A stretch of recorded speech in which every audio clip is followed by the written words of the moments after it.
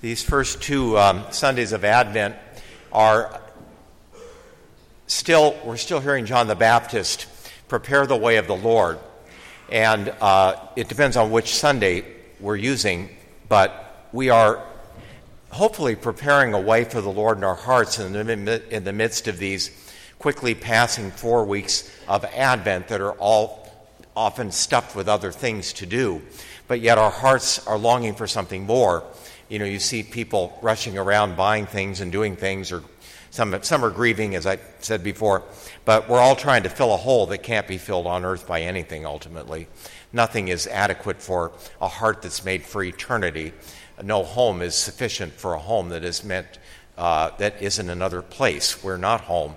And we're all on a journey, whether we know it or not. So these people in the gospel here are headed to the desert to hear John the Baptist. I wanted to just explain this icon. It's nice to have these new projectors because we can actually put something up there you can see in the daytime. Working on some nice clip art or something to fill in, to use now that we have the ability again before Mass, different things for different seasons. This particular icon, I have a copy of it because it's only been one of my favorites. A nun I've known for decades gave it to me for Christmas without knowing it was one of my favorites. So this is the largest one Mount Angel sells of it. It was an icon is not painted or drawn. It's called written, and it was written by Brother Claude, who also did our St. Edward over here to the left, which was done preceding the building of the new church. Anybody of you that have come since then. This particular icon, I haven't anybody yet that remembers this. Where did this first hang? Anybody know what church this was commissioned for? You actually know the answer to this? You'll be the first one. No, that's cheating. She was here last night. You get a D- for that. It's going to be an F if you open your mouth. And nobody remembers, huh? Anybody know? No. Nope, you're close. Keep going. St. Joe's. Yeah. And it was commissioned by none other than now Bishop Liam Carey, who used to be my vocation director way back decades ago. And he began he was a late vocation, even later than me. He was ordained, I think, in his late 40s, if not 50. And yet he became a bishop. It's amazing, really. But when his first assignment was as an associate pastor at St. Joe's. He worked there briefly for doing something. He used to like to say he was the gardener, but I don't think that was what it was. But anyway, he had this commission from my brother Claude at the permission of the pastor. I think it was Father Gimple, been before him. But in any case, this icon is actually about St. Joseph. That's the way it was written. St. Joe's. But of course, Our Lady of Guadalupe is obviously the scene stealer, excuse me, of the icon, isn't it? And with her actual feast day coming up Wednesday, it's really good to have her out. We'll put up something else after that. But what's interesting, among many things about this particular icon, is at Brother Claude, I called him this week to make sure that I hadn't gotten something wrong and let him interpret it for me. And I just happened to get him. He said he has a cell phone because he's part of the Abbey business, you know. And he said he walked in from one moment into the studio. I called, he picked it up. He said it was a miracle I got him. So in any case, most icons have a gold background, and that symbolizes eternity. We can't see beyond the background. That's why they look a little flat. Brother Claude did this one differently. In honor of Our Lady of Guadalupe, we have the stars that are on her tilma in the original image, but are in the background here. And you may remember now, Our Lady of Guadalupe this is not a sermon on her, but she wasn't a static image. That's merely a photograph of a living person. And so she's wearing the image of Our Lady Guadalupe, and Christ is in the center of this picture because she's 9 months pregnant. And the black sash around her waist was the Indian way 500 years ago of telling people, I'm pregnant. As if you, well, at some point one doesn't need a sash to know that, but now that I think about it, why bother, right? But anyway, you can see that Mary's very pregnant. Now, those of you ladies who've been pregnant, how would you like to be 8.11.9 months pregnant and riding side saddle on a donkey? Ooh, that sounds comfortable, doesn't it? That's the way Mary would have traveled. It would have been a 2-day journey between, 2 or 3 day journey that way between Nazareth and Bethlehem. And we got to remember, too, we're looking back through the pages of Scripture. They're looking forward. I'd bet you anything they really didn't understand why it was necessary to go to Bethlehem until later, thinking about that passage of Scripture in Isaiah, that you, O Bethlehem of Judea, from you shall come forth my Savior. I mean, they hadn't really thought it out yet. For Joseph, it had only been about 6 months probably that he'd heard this, what was going to happen. For Mary, it was only 9 months. And the angel, which we heard at the Immaculate Conception yesterday, just tells her, oh, he'll be great and Son of the Most High, his reign will have no end, and all these wonderful things. And Mary comes back to very troubled because she knows there's more to the story. She's not dumb. And here comes the rest of the story, right? She says yes, gives God a blank check. This may begin to sound familiar to some of you. And the next thing she knows, far from being glorious, she's on a donkey headed to a backwater town of Bethlehem, 9 months pregnant. Thank you, Lord. And there's no room for them. If they had money, there would have been room for them. As it is, somebody gave her a cave for privacy. That's why they were in there. Above all, was to have a place of privacy. Later we find the wise men show up and they're in a house, but they're still in Bethlehem. And so our mangers don't have it quite right in terms of the timing of things. But what I love about this image is Mary and Joseph are on a journey. The angel spoke to Mary directly and visibly. That's very rare among human beings. Joseph is another way of God speaking through a dream. So in some ways you might say Joseph was more blessed because he had to believe without seeing. Mary saw. As the mother of God, she will be the queen of the angels. And so they come to her as she was, seeing what she will be. And so we have the angel who is not visible to them. And again, like so many of us, we don't understand the will of God going forward any more than Mary and Joseph must have understood why in the world is it necessary for us to travel. Yet they understood it was God's will without probably knowing why. It's a journey of the desert, and it contrasts so much with the journey that we have as Christians in these 4 weeks of Advent. I always marvel. I usually bring it up every year. Now, I loved Christmas as a child, and it's a wonderful holiday. It's a national holiday, which should tell you something, that the national holiday part isn't really Christian.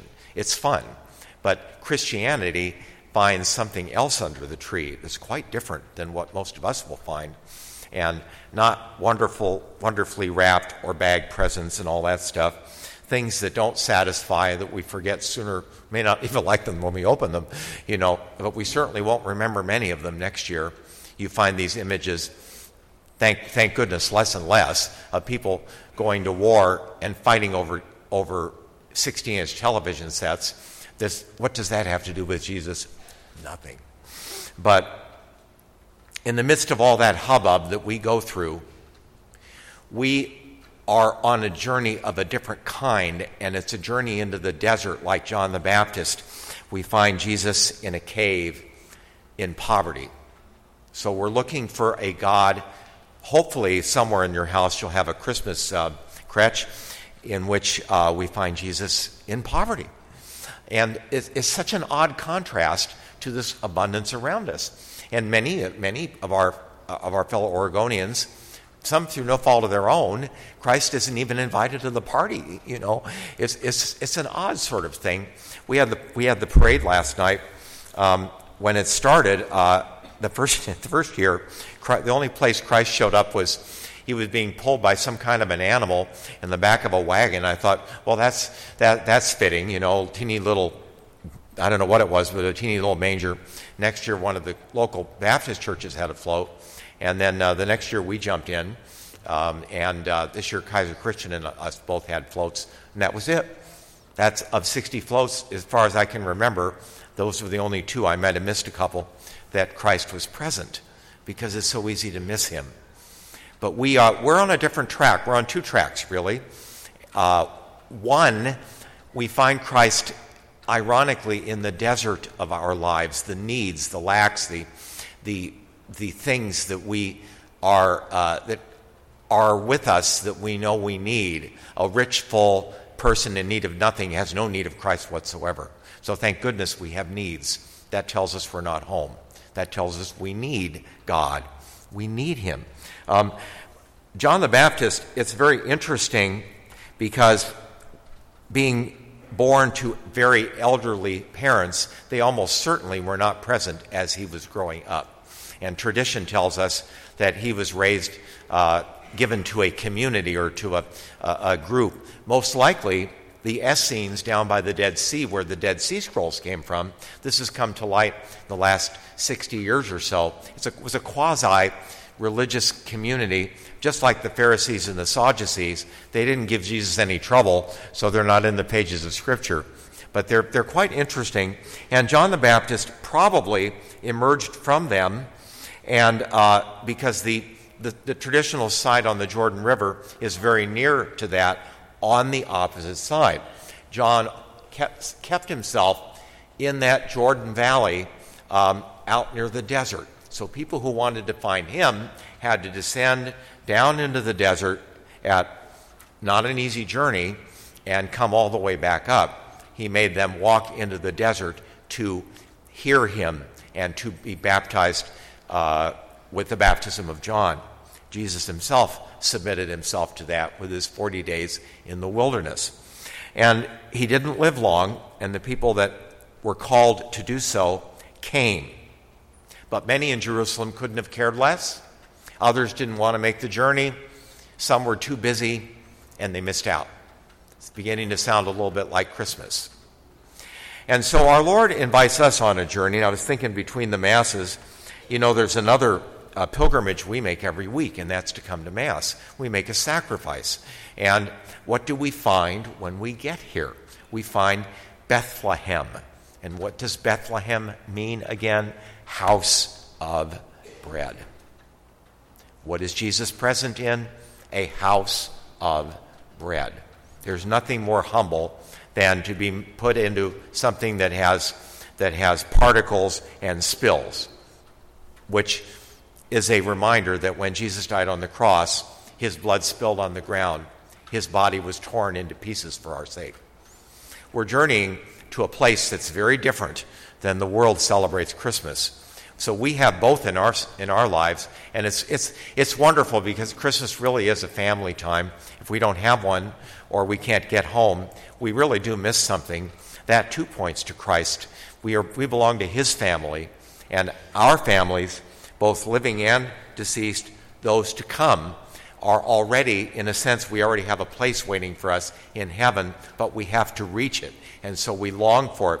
We find that those things which we are aware of that we need are what unites us to Christ. We have many penance services. Ours is the last. Actually, St. Vincent is the last on Thursday, but ours, we have 7 priests. We can't fit any more in here, so that's the limit. And that's one kind of need, is to get ready for Christmas. That's the best way to prepare a clean heart for God. I was growing up in L.A., there was always an ethnic priest, and my mother always went for the one that spoke the least English. I'll let you figure out why. It's funny because now when I hear confessions in Spanish, I'm the ethnic priest that nobody can understand. So there you go. What goes around comes around. But sometimes we're ill, or a loved one is ill. We can't get home. We're missing somebody. We've got financial troubles. There are problems in the world, problems in our family. We can't afford to buy the gifts that we wish we could. Somebody's hurt us and won't show up at Christmas. On hard feelings, you name it. There's all so busy that we can't pray. There's this aching in our heart for something we can't fill. That's part of the magic of Christmas, is that we have all these expectations, and Christmas never quite lives up to it. The journey is almost more exciting than the thing itself, because it can't fill us. By definition, nothing on earth fills us completely. So we are like the pilgrims in the time of John the Baptist. We go in search of Christ, the real Christ, not the one that the wise men, we think of the wise men and their gifts. We come to Jesus in poverty. All of us are in poverty. We just don't realize it. God wants to raise us to a state of being that's so far beyond what we are now, we can't even imagine what it is. But before we get there, we all must experience that self-emptying of service to others, that self-emptying of pride, and that thought that we can do it all ourselves. And that's why the saints say that sufferings are the greatest gift God can give us. When I get one, I look for the receipt to return it, if you know what I mean. But it's those very things, that hollowing out experience, which can hurt, that makes more room for Christ under the tree. And so we thank God that we accompany Christ on these weeks of Advent as he teaches us slowly what life is all about, but also how to become the greatest gift of ourselves.